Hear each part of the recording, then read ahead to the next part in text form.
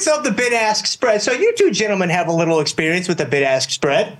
And so you've done a little something with this here, spread, this here bid and offer, this here, whatever you guys used to call it on the floor. And so I'm excited about this morning's piece because I love when I get to bring some content to the network on a Monday morning with you two, and we get to literally go from theory to practice because this is what you guys did for so many years. And so we're going to do a little venture into the academic literature a bit and kind of, break down this bid-ask spread and the components of the bid-ask spread. And I'm going to be curious to hear what you guys think in terms of some of the greatest minds in the world of academic finance. Are you guys ready? I'm ready for a bid-ask. I can do this. Let's do it. All right, let's go. All right, John, intro slide. There you go. I think everyone inside of Tasty Nation can agree that liquidity is priority number one with our positions. And a big driver of liquidity, if not the biggest driver, is the bid-ask spread itself. Well, according to the literature, the bid-ask spread can be effectively broken down into two primary components. Now, before we get into what those components are, which is the next couple of slides, I'm curious, from all of y'all's time on the floor, and even now your time off the floor, if you want to, kind of dip into that experience too, if you had to break down the spread in terms of, what impacts the spread, the components of the spread, how would you do that? What do you think they would be if you had to break it down into two components? I have no idea where you're going with this, but obviously the liquidity of the underlying. Okay. To make a market, you're saying, sure. Yeah, if you're talking about the bid-ask spread can effectively be broken down into two primary components: the liquidity of the underlying, and volatility, and the amount of activity. Okay, so liquidity, activity. Okay, let me change the question ever so slightly. Okay. What about the I obviously completely agree with you. What about changes to the bid-ask spread? So changes to the bid-ask spread, which is, effectively controlled by the market maker, counterparty, liquidity provider. This is what y'all did. This was your career for however many years you did it for. Yeah, so what do you think this is my new question. What do you think are the drivers of the changes to the bid-ask spread? Volatility, or order flow, and so hold on. Order flow, which is, there's a lot of different things, but I would say order flow and order flow is demand. So I think it's the same thing. I don't know what else. I don't know where you're going with this. I'm not sure. No, that's fine. No, this is good. Tony. Okay. I mean, I would you agree with order flow? I mean, yeah, of course. I mean, and what Tom's trying to say is how aggressive you make your bid and your offer. But I think you're going to look at it from an academic point of view and not a practical market maker's point of view. I think you might be surprised because you guys might hear a little something about order flow in the next couple of seconds here. But when you say order flow, can you guys elaborate on that a bit? Because people that might be just tuning in that are just starting trading, like they've maybe heard that word before. But what do you mean by order flow? And not only that, but how does order flow impact how you change your bid-ask spread differential?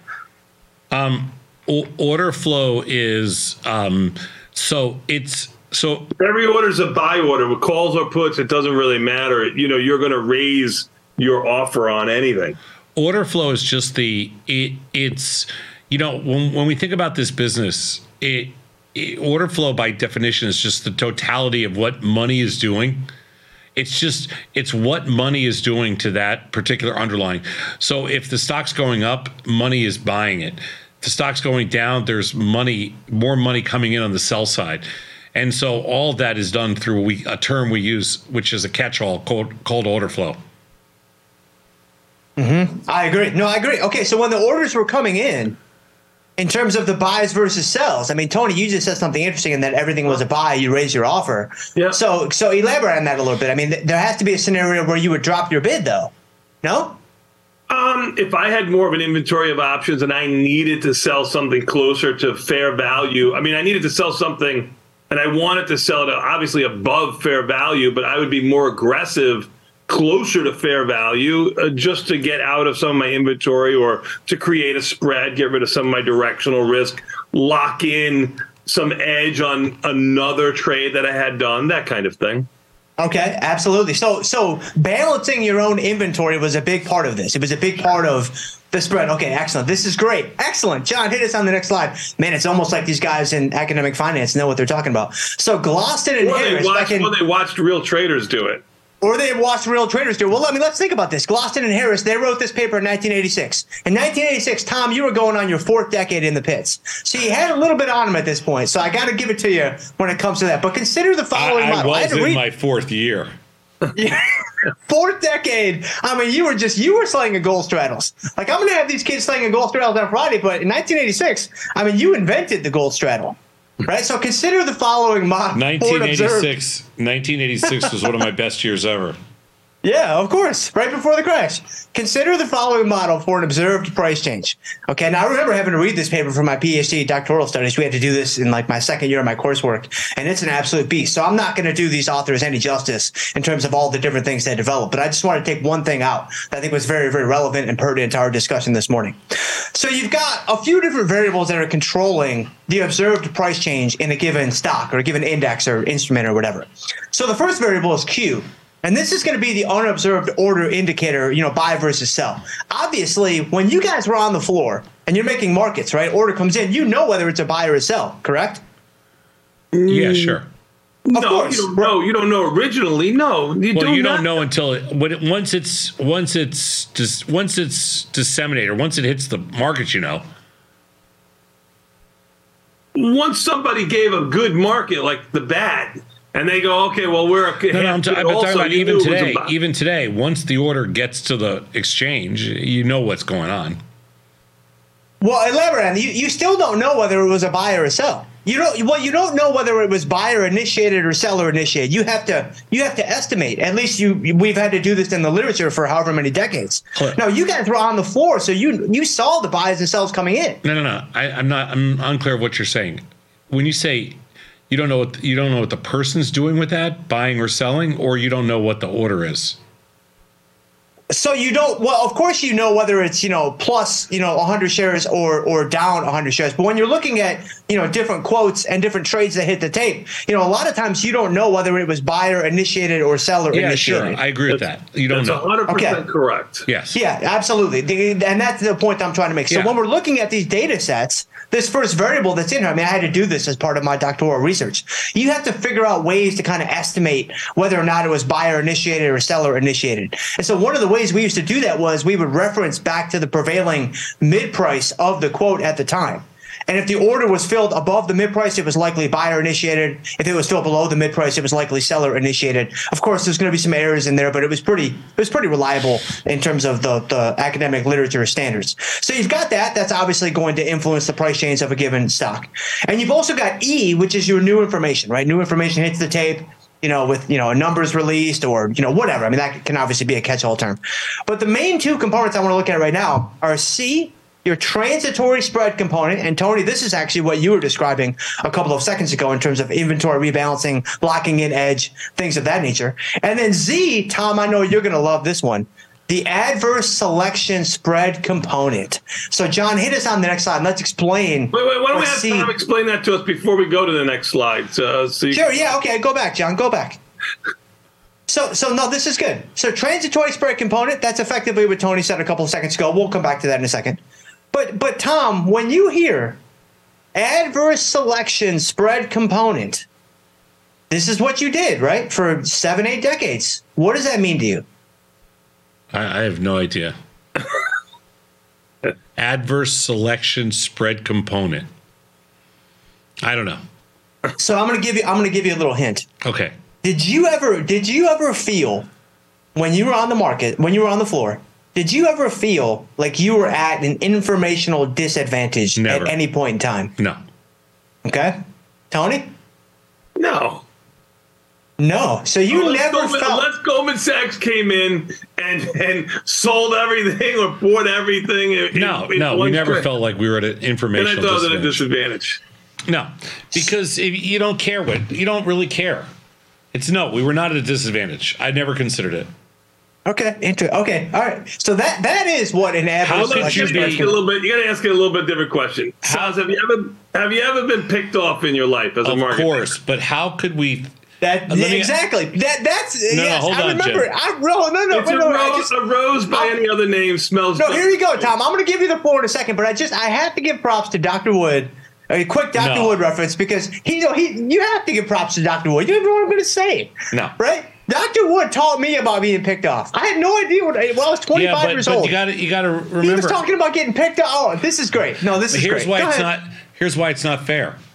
Because if we thought we were in an adverse position, we wouldn't do it. We wouldn't be there. We wouldn't have been successful. Right. So you can never think that. Like occasionally you're going to get picked off, big deal. But for the most part, we wouldn't have survived. I don't disagree with that. I don't disagree with that at all. Yeah. So okay, but hold on. I want to go down. I want to press this a bit more. So did you ever, obviously you never felt like you were, at an informational disadvantage, but you have been picked off. You have felt like you could be picked off, things like that.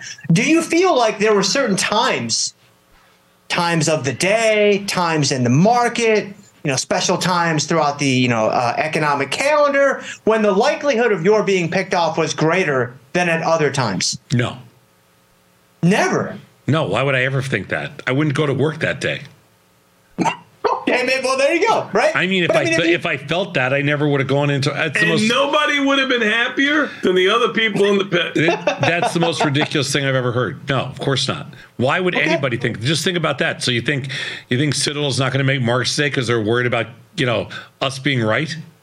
Oh no, I think they're absolutely going to make markets. Absolutely, and I think they're going to show up to work. But they have a defense mechanism available to them that is going to arguably level the playing field that we're going to talk about here in about 5 seconds. Okay, go ahead, show me. Which I guarantee this is what you did because we see it happen in the market every single day there, Johnny.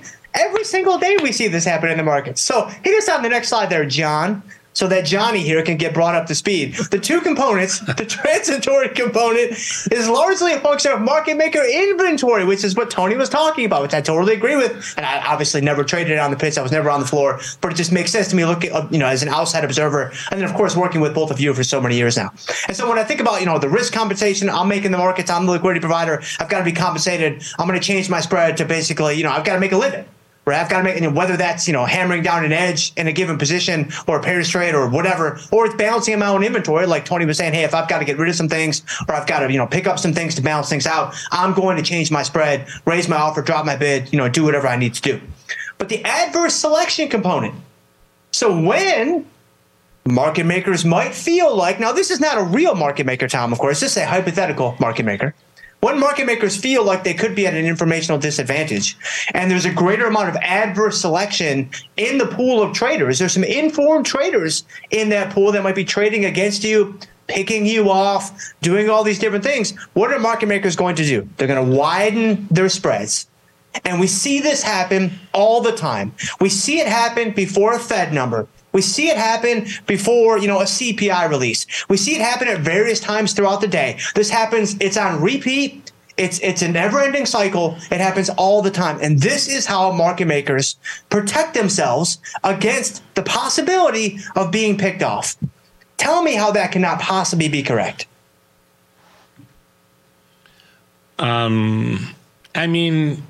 You widened out your spreads, did you not? Did you not widen out your spreads during periods of, you can call it heightened volatility if that's what you want. If that makes you feel better. Sure. But now we've got, okay. Sure. There you go. I'm just going to stop right there because Tom agreed with me. Tony, what do you think? I think you stopped at the right point. It's like, hey, when you've hit your profit target for the day, there's no reason to keep trading. Like it's over. It's done. That's right? Not true. I always kept trading. I never gave myself any type of limit to how much I could make on that day. Of course. Or lose, to be honest, quite frankly. Yeah. If I was down money, I was actually more aggressive. So in terms of the academic, now this is not the only paper that breaks down the components of the bid-ask spread, but I don't know, gentlemen. Like when we think about the transitory component, balancing inventory, basically all the things that Tony said. That's what Gloston and Harris talk about in 1986. Because but then we also have market maker. Say that again. Because I'm a real market maker. Tom didn't have anything to add because he's a wannabe, which you've already. He's just, Tom is just with, right? Just with. Right, he's with. That's correct. He's with. I remember. Just with. He stands next to Bat, and he's with. Correct. It's basically what happens on Tasty Live every morning from 7 to 10:30. He's That's with. correct. That's correct. So far, you're good. With all due respect to him, okay, if I had to listen to him for 20 more years of my life, I'd have killed myself by now. So that's the reason I didn't stand next to him. Had nothing to do with his markets. I couldn't listen to him anymore. Whatever got him out of the pit was good by us. You do know that the 7 or 8 people that used to stand near him, they're all institutionalized now. I swear, every single person. They're either addicted to drugs or are alcohol, or they're institutionalized. It's just that's true. That's fair. None of them are normal. That's fair. That's fair. Oh, that's great. That's great. No, but this Gostin and Harris paper, I really feel like the authors did a really, really nice job of connecting theory to practice here. I really do. And of course, the average selection thing is like. I feel like it sounds like it's masters of the. They might have thought they were doing something interesting, but it's kind of masters of the obvious. It's masters of the obvious in 2023. But all jokes aside, this was 1986. Yeah, this is 1986. It's kind of masters of the obvious in 1986, but still, we'll give it to you. Yeah, don't give it to me. Give it to them. I don't have any part. I'm just the messenger, man. I'm just relaying information this morning. Wow, it's incredible. All right. Well, let's get them a few takeaways. We'll get them over to market measures. I got to work on my high school talk for Friday. Yeah. Hey. By the way, I wouldn't do this talk on Friday. No. So I should go with the Einstein material then. Yeah. You better stick to your jokes. Something new, yeah, for sure. I'll stick to the B- Einstein material. Got it. Yeah, I wouldn't quiz a high school class on a bid-ask differential. Okay, I'd leave this one at home. I'm going Einstein material, and we're going gold straddles. Got it. Done. Active traders need to ensure that they can freely enter and exit positions at fair prices, and the bid-ask spread is arguably the best indicator of liquidity for a given stock, with the spread itself breaking down into a transitory component and an adverse selection component, which is also referred to on the streets as getting picked off. You heard it here first from Dr. Wood himself. Thomas? Dr. Wood was getting picked off before you didn't even know what was going on. Dr. Wood, he wasn't getting picked off. He was doing the picking off. He was picking other people off. Hey, I'm not so sure about that. Y'all were on the receiving end of a pickoff. Dr. Wood was likely on the delivering end of that pickoff. Yeah, I'm not buying it. I'm just saying, man. I learned from the best. Dr. Wood. Dr. Wood's still alive? I think so. I think he's flourishing in Utah, man. I think so. Yeah, he's been retired for however many years, but yeah. Oh, yeah. Okay. All right, well, I'm going to take a quick 90-second break. All the best to Dr. Wood and everybody else. Little awkward silence to close the show. What's Dr. Wood's first name? I'm going to look this guy up. What's his first name? Robert. Dr. Look Robert. him up. Yeah, we're going to. Look him up. Yeah. And ask him if he would like to take Dr. Jim back. I already know the answer to that. He was very... you think, Pat, you were glad to get rid of Tom. Dr. Wood was very happy to get rid of me. I can assure you of that. I could only bet. All right, sound up. Let's take a quick 90-second break. We'll come back. We got more Tasty Trade with a market measure after this. This is Tasty Live. Thank you, Doc. No, there's only one Dr. Wood out there.